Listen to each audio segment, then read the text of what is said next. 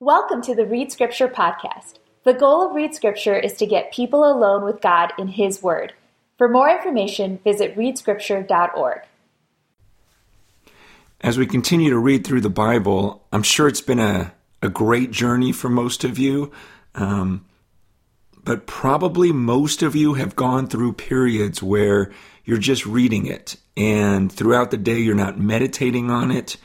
And, you know, there's those times where you read it and it just feels a little bit dry. It feels like, gosh, did I even connect with God this morning?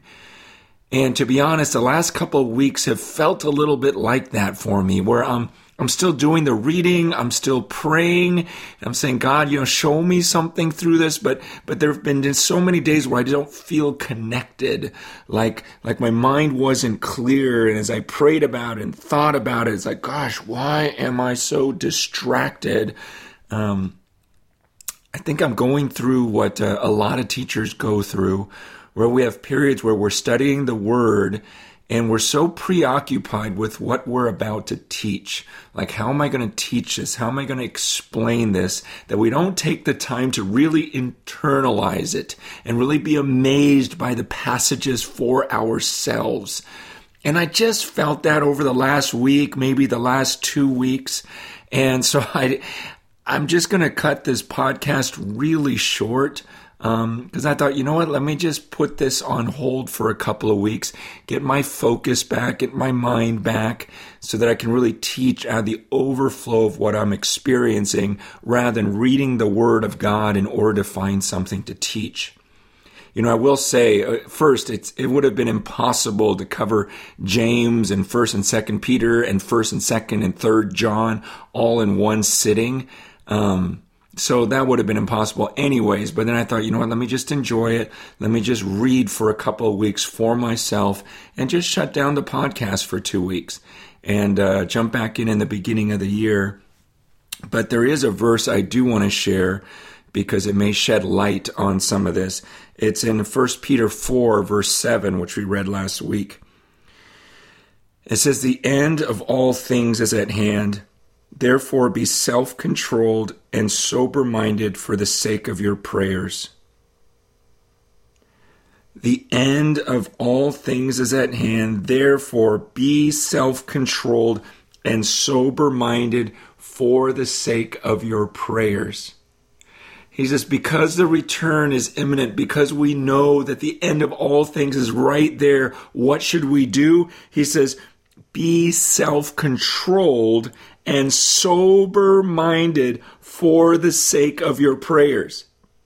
In other words, don't be so distracted. He wants your mind clear. He wants you to be sober-minded, and that involves exercising self-control. That means controlling all of and this is something we wrestle with nowadays because there's so many things to read, so many things to watch, so many things to be distracted by, so many things to do. And he says, show some self-control. Get your mind to where it's clear. It's not cluttered by so many things for the sake of your prayers.